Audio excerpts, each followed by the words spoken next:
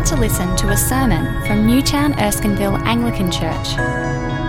As a church, we want to see whole communities captivated by Jesus Christ and living out his freedom.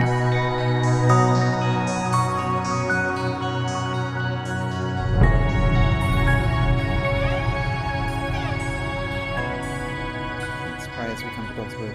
Father God, we thank you and praise you for the privilege we have of coming to your Word this morning. We ask that as we do, you would speak to us and that we might have ears that are willing to listen and hear what you have to say, so that our hearts and lives might be transformed. And we ask this in Jesus' name. Amen. Well, we have been travelling through the book of Deuteronomy, and we come now to the last chapters in Deuteronomy. There was meant to be a picture up there, but there's no picture up there. Okay, so basically what happens is a bit like two bookends. If you think of this bookend as chapters 1 to 3, then you think of all the laws and all the things that we've been discussing all the way through in the middle. Then you come to the end and it's chapters 31 to 34. Now in these chapters over here, what we hear is Moses speaking to Joshua and the people, but to Joshua, and planning and starting to think about the future by looking at the past. And so they talk about all the things that have happened in the past, and he's reiterating how the people of Israel have come out of Exodus, all that sort of thing. When you get to this end, what we're starting to think about is we're just about to launch into the Promised Land. And so this end is a bit more like succession planning. Basically what is happening is Moses is planning to hand over to Joshua, and he's getting him prepared to hand over to Joshua at this point. Now, I've done a little bit of succession planning, not for myself, for others. I've been coaching a guy in New York who's had a network of congregations. I haven't been visiting New York to coach him. I've just been online. And he's had a network of congregations. He's got to a point in his life where he said, I need to move on. And so we've been talking about how does he do that. And it's extremely difficult, actually, because he's invested his life in these congregations, in the leaders that are there. And now he's got to somehow entangle himself from all that and let those leaders make decisions and get on with the job. It's a complicated thing to do. And that's what's happening here with Moses as he passes on to Joshua. It's a complicated and difficult thing that he's trying to achieve. One of the other challenges he has is as he looks into the Promised Land, there are battles ahead. It's going to not be very easy. And so somehow he's got to inspire Joshua and the people who are gathered there about how to go into the new land. And so he's looking forward and he's going to say to him, be strong and courageous. And so this morning, what I want to do is think about four things. First of all, what's the basis of the confidence that he has? How you shape confidence, how you lose confidence, and how you regain confidence. So we're going to look at the passage in those four different ways. What's the basis of confidence that Joshua should have as Moses speaks with him?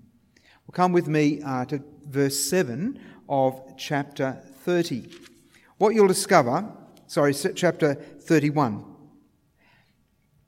is that the first basis for confidence that Joshua is to have is because of what God has done in the past. Verse 7, then Moses summoned Joshua and said to him, in the presence of all of Israel, be strong and courageous, for you must go with this people into the land that the Lord swore to their ancestors to give them, and you must divide it amongst them as their inheritance. All throughout the book we've seen that God has been faithful to his people. God has been faithful to his promises, and the very fact that they're at the cusp of entering into the Promised Land is because of God standing by them. Last week we talked about the fact that as they wandered around the wilderness, God provided shoes and clothes and housing for them. God provided food for them. God has been looking after them. God managed to help them get out of Egypt and away from the Pharaoh. God has been faithful to his promises, to Abraham, to Isaac, to Jacob. And as they look into the future, the basis for their confidence is this, that God has called them into being, placed them at this moment in time, and he has been faithful all those years. Secondly, they should have confidence because God is going to be with them. They can count on his unfailing presence. So in verse 8 we read, "The Lord himself goes before you, and he will be with you. He will never leave you or forsake you. Do not be afraid. Do not be discouraged." The God who has been faithful in the past and has done all those things, shown his faithfulness, is also going to be present with them into the future, no matter what they face and where they go, so that they can be strong and courageous. Now, it's also true for us Christians, isn't it? We see this writ large in Jesus' death and resurrection. We see the faithfulness of God in pursuing us as Jesus dies on the cross. And we see the promise and the hope and the understanding of our future in Jesus' resurrection. And so that should give us confidence to be strong and courageous. Now, I know for some Christians at the moment there's a sense of not being a bit frightened about all the things that are taking place around us in our world. But the point is, actually, God is with us. He's been with us. He's demonstrated that in so many different ways. It's a time to be strong and courageous, to lift our heads and say, actually, God knows what's going on. He's got the bigger picture in mind. He knows how we fit into that picture. He knows what's going on. So be strong and courageous, just like Joshua.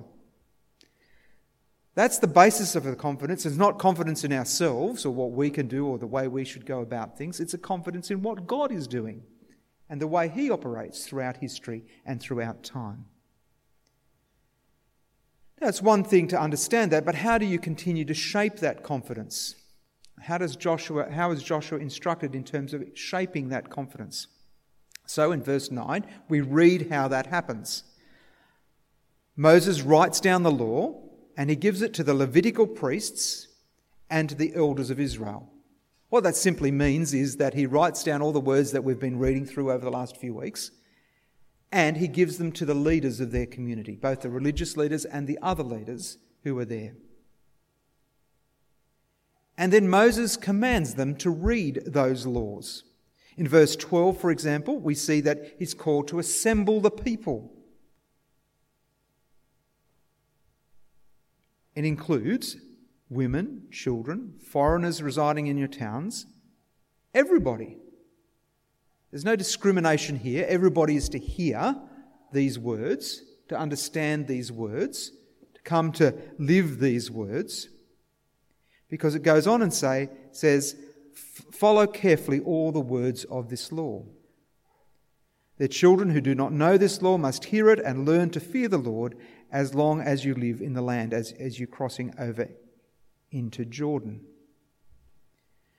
Now, of course, Moses, as he speaks with Joshua, and more importantly, God, understands that what we listen to, what we read, what we think about, actually shapes us.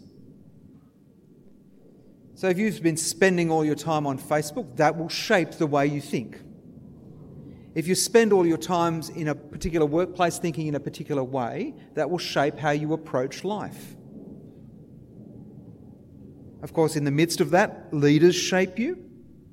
Who you gather with together regularly shapes you.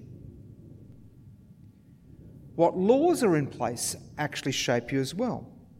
Because laws, if you think about it, shape a society by empowering and enabling the underlying worldviews. That's what laws do. They're meant to be established so that they enforce particular ideas and worldviews. They give shape. And that's what's been happening in Deuteronomy. The people have been given shape as they've come together, as the laws have been handed down, as they're asked to behave in certain ways, to love the Lord their God with all their heart and soul and mind, and to love their neighbours as themselves. That's been described for them. And so they are to shape their society and the way they live according to those laws. Now, given it's important to understand what those laws are, let's just think about them for a moment and think about whether this is possible to do. In Deuteronomy chapter 30, verses 11 to 14, what we discover actually is that these laws are pretty clear. Now, I'm commanding you this day, it's not too difficult or beyond your reach. He's speaking about these words and what God has to say. It's not up in heaven so that you don't have to ask, who will ascend into heaven to get it and proclaim it to us so that we may obey it? Nor is it beyond the sea so that you have to ask, who will cross the sea and get it and proclaim it so that we may obey it? No, the word is very near you. It's in your mouth and in your heart so that you may obey it. The point, of course, is that the word of God is near them. It can be in their hearts. It can be in their mouths as they come together and hear it read, as they learn it together, as God's people together. And that's one of the things that we will say constantly. Yes, sometimes we need to grapple with the Word of God, but it's clear. It speaks to us. In this instance, it means actually the Israelites have no excuse. If they want to know what the Word of God is, it's there for them. They can understand it. There's no excuse. It's very clear. It ought to make a difference to the way they handle themselves and their society. And of course, this coming together, this shaping, this hearing of God's Word is important to any community. And we see that reflected in some of Paul's words as he's speaking about succession himself. In verse 10 of Ephesians 6, he begins this way as he thinks about the future. He says, "Finally be strong in the Lord and his mighty power." You can hear the words of be strong and courageous as you face the future together. And then in his instructions, he talks about putting on the armour of God. He talks about putting on the armour so that they can stand firm, the belt of truth buckled around your waist, the breastplate of righteousness. He talks about the feet with the gospel of peace, the shield of faith, the flaming arrows and the shield that's used to defend those, the helmet of salvation and the sword of the Spirit. Now, if you've been around churches for a very long time, like I have, you will remember pretty embarrassing skits that included those kinds of things, where they used to dress people up the front, and if you happened to be the unlucky child, you would end up wearing all this armour in front of everybody. Wearing that physical armour is not obviously the intention. But what's so interesting about this is as the people of Israel are entering into the Promised Land, they've got a physical fight on their hand. And Joshua and Moses are trying to prepare them for that physical fight. Here Paul is reminding us our fight's not going to be exactly the same as that. It's actually going to be more about a spiritual fight. And yet we still need to get prepared for battle. We need to put on these different things. And that happens, actually, as we come under God's Word, as we understand God's Word together, as we meet together and encourage one another and build one another up and help each other,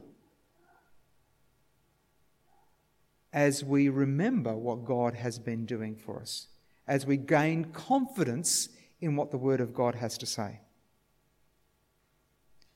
Now, one of the most precious gifts I've ever had in life is to be a father. Just love being a father. I just think it's the best thing in the world. And if you're a father, you're in the business of succession planning. From the moment your child is born, you're in the business of succession planning. And what I want to suggest to you is that if you're a father who's a Christian father, your job is to help your son and daughter put on the armour, to learn what it means to wear the armour, to spend time investing in the fact that they're wearing this armour of truth and righteousness and peace and faith, salvation, the sword of the Spirit. Now, the challenge on this Father's Day is this. That's not only taught, it's also caught. The truth is, the way you behave, what you do, even when you're not speaking, says volumes about what's important to you. So you can tell if a father is particularly into cricket because you'll speak to their son or their daughter and they'll be mad about cricket. You can tell if the father or the son... you can tell if the son or the daughter is interested in cycling because, well, pretty often the father is interested in those things. Now, of course, there's differences there, but the reality is fathers have a huge impact on their sons and daughters. And the way you live your life can be examined. And so if what becomes important to you is everything but the life of church together, the life of meeting together, of coming unto God's word, then actually that's what will bear fruit as well. Can't count the number of conversations I've had with parents, because I used to be a youth minister, of teenagers who are tearing their hair out because their kids are not involved in the life of the church and what's going on. And as we've discussed things, it's become quite evident that that hasn't been their particular pattern either. And they haven't made sacrifices and dedicated themselves to meeting with God's people. They're surprised. It's like, well, actually, it's caught and taught. The way you live matters. Now, just a word for us more generally. The truth is that a church is a bit like a family. And we're all called to help each other put on our armour. So our younger people need older people helping with that. We need each other in doing those things. And that's why Moses is saying this is important, to assemble the people so that they hear these things and in the community come together and understand what's going on. In my day, I'm sounding like an old man today, aren't I? But in my day, it was really, really frequent to attend church twice on a Sunday. It's just a done thing.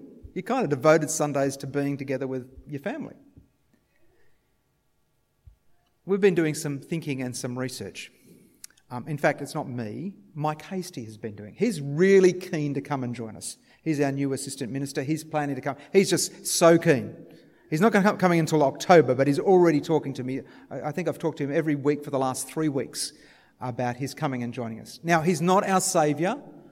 Just kind of set expectations there, because sometimes we feel like he is. But no, he's not.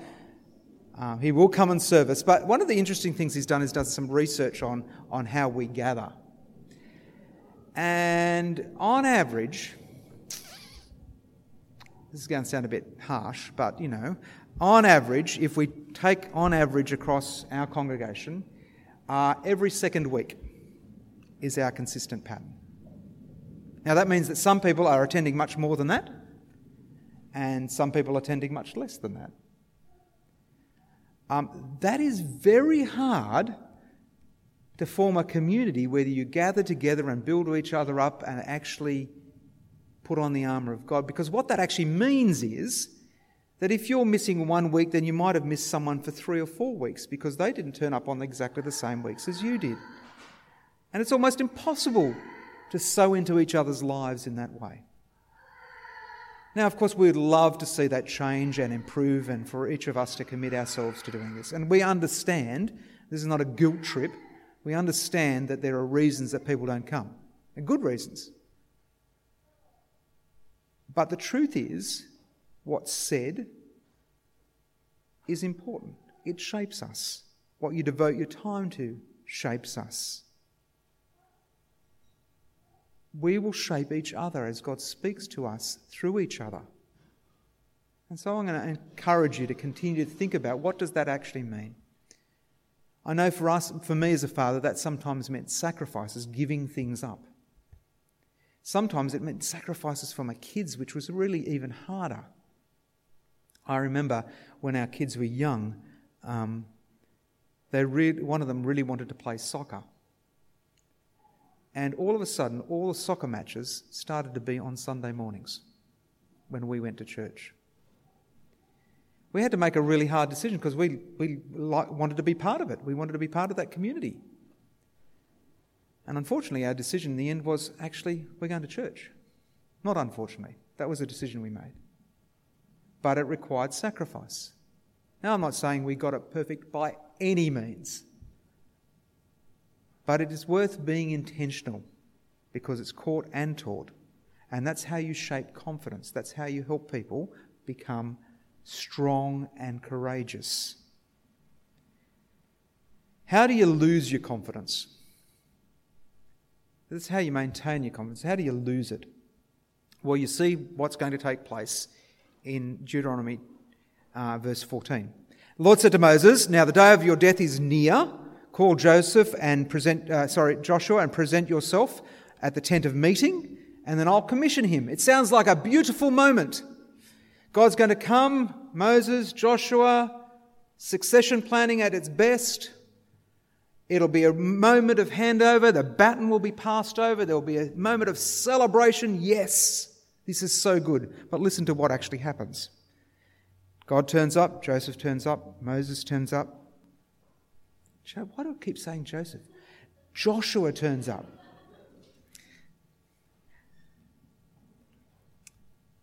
And the Lord says to Moses in verse 16, "You are going to rest with your ancestors, and these people will soon prostitute themselves to foreign gods, to the land which they're entering. They'll forsake me and break the covenant I made to them, and in that day I'll become angry with them and forsake them. I'll hide my face from them, and they will be destroyed. And there will be many disasters, and they'll turn in their wickedness to other gods." Can you imagine what it would have been like for Moses at this particular point? He's wandered through the desert for 40 years, leading this obstinate people. He's managed to get them out of Egypt. He's done everything he could to make the succession plan work. He's invested in people's lives. He's spoken to them. And then God says to him, it's going to be a total disaster. And then yet, he says, be strong and courageous. What is going on? What's happening? Well, the point, of course, is that our hearts are very fickle. And it's so easy to get sidetracked. There's a book put out by a guy called Jacob Needleman, and it was a book called Why Can't We Be Good? Now, he wasn't a religious person in any shape or form. He just noticed, as he was studying people in social philosophy, that basically people held deep values and beliefs, but didn't always live out those deep values and beliefs. He depicts the individual human as being someone who knows what is good, yet remains mysteriously helpless in adopting ethical, moral and religious ideas that are bequeathed to them. He was mystified. How come it is that we have these values? Now, sometimes I say to people, I've been meeting with some people recently who are exploring what Jesus means, and I said to them, it's a bit like this. When you if you put a digital recorder around your neck for a whole day, and you recorded yourself for a whole day, and then you listen to the recording at the end of the day and ask yourself, have I actually lived up to my own expectations on that recording? I reckon 99% of the time, 100% of the time, we would find out that actually we haven't lived up even to our own standards, let alone anybody else's. We have this capability of understanding, of knowing something, but then living completely differently. And I certainly know that's my experience of life. And the difficulty is our hearts. Our hearts seek out things. And we fall in love with things and we think they're reasonable, and then our emotions kind of follow that. And then we start to act on those things. And so our heart starts to affect the way that we live and what we do, and we can't seem to control those things. Now, of course, that's important to remember in dealing with each other. We're all facing the same issues, and so we need to be gracious with one another, because sometimes we find ourselves down those paths. But essentially the problem is we turn away from God and turn to other gods. And that's how we can lose confidence. Because when we're not placing our trust in God, we can't be strong and courageous. because those other things will not actually deliver. In the end, they leave us with fear and without hope. So the final question I have for you this morning is, what can we do to regain this kind of confidence? How does that actually work? How can we be strong and courageous? Well, the surprising answer that Moses gives is a song. Our musicians will be pretty happy about this. Singing gets a big Guernsey in this passage. Verse 19. Now write down this song and teach it to the Israelites and make them sing it, so that they may be a witness for me against them. It's a pretty interesting song. If you just flip over in your Bible, you'll see what the kind of song it is. It basically says how great God is and how absolutely appalling Israel is. I don't know what tune it was sung to, but it's a pretty terrible song. It's just a constant reminder of how Israel fails, how people fail, and how good and gracious God has been in all this time. But Moses dutifully writes down the song, presents it to his people, and then in verse 23, the Lord gave this command to Joshua, son of Nun, be strong and courageous, for you will bring the Israelites into the land I promise on oath for myself. And then in verse 30, and Moses recited the words of this song from beginning to end in the hearing of the whole assembly of Israel. You see, I think the thing is, in many ways, Jacob Needleman was only half right. He could see that we weren't living according to our own morals and values in our own way of thinking, but he still had hope. He was looking for a way to say, how can we change that? What can we do? How can we be more consistent? But the song, as it's sung to the people of Israel, and it looks at the faithfulness of God, is a constant reminder that actually we cannot live up to God's expectations, let alone our own. And so therefore we are in desperate need. We need help. We can't be strong and courageous on our own. We can't face the future by ourselves. What's interesting is at the end of this song, in chapter 32, we get a hint that there might be hope in some other way. See there in verse 43, rejoice you nations with his people. So it's not only including the people of Israel, it's the nations. For he will avenge the blood of his servants and make atonement for his land and his people. What that foreshadows is that God will provide a way forward. He will ensure that something is done so that a new song can be sung. A new way of seeing things can be embraced. And we see that beautifully unpacked for us in Revelation chapter 5. John is weeping in this particular vision because there's no one worthy, no one who's been able to live up to the standards that God called them to live, let alone their own standards. No one worthy to open the scrolls. And then one of the elders says to him, do not weep. See, the Lion of the tribe of Judah, the Root of David, has triumphed. He is able to open the scroll of the seven seals. Of course, it's speaking about Jesus. And I saw the Lamb looking as he'd been slain, standing there at the centre of the throne. And listen to this. There's a new song, a great song. And the song goes like this. You are worthy to take the scroll and open the seals because you were slain, and with your blood you purchased for God persons from every tribe and language, people and nation. You have made them into be a kingdom of priests to serve our God, and they will reign upon the earth. Then I looked and saw the voice of many angels, numbering thousands upon thousands, 10,000 times upon 10,000, and they encircled the throne of the living creatures and elders, and in a loud voice they said, worthy is the Lamb who was slain to receive power and wealth and wisdom and strength and honour and glory and praise. What's happening at that moment is there's a recognition that we cannot sing this song unless Jesus sings it for us. Jesus stands in our place because we fail. Jesus stands and says, I will make atonement.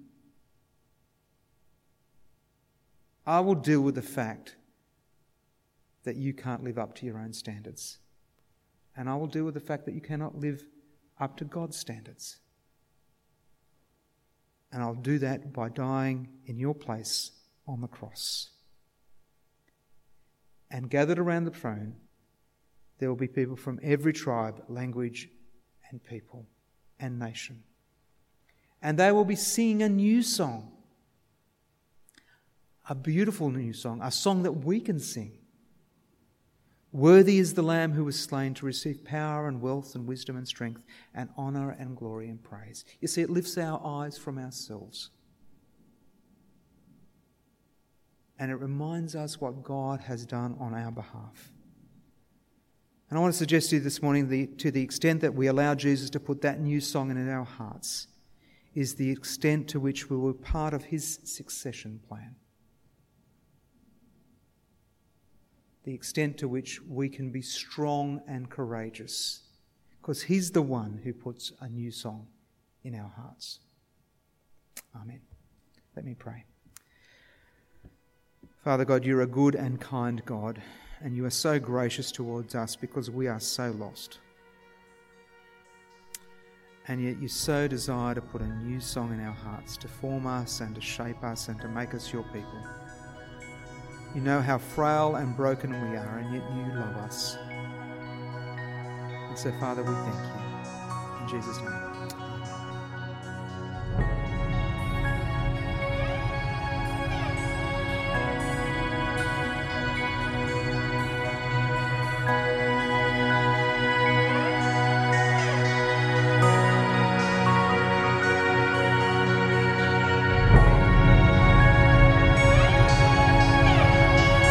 Thanks for listening to the Newtown Erskineville Anglican Church podcast. For more audio content and information about our church, please visit neac.com.au.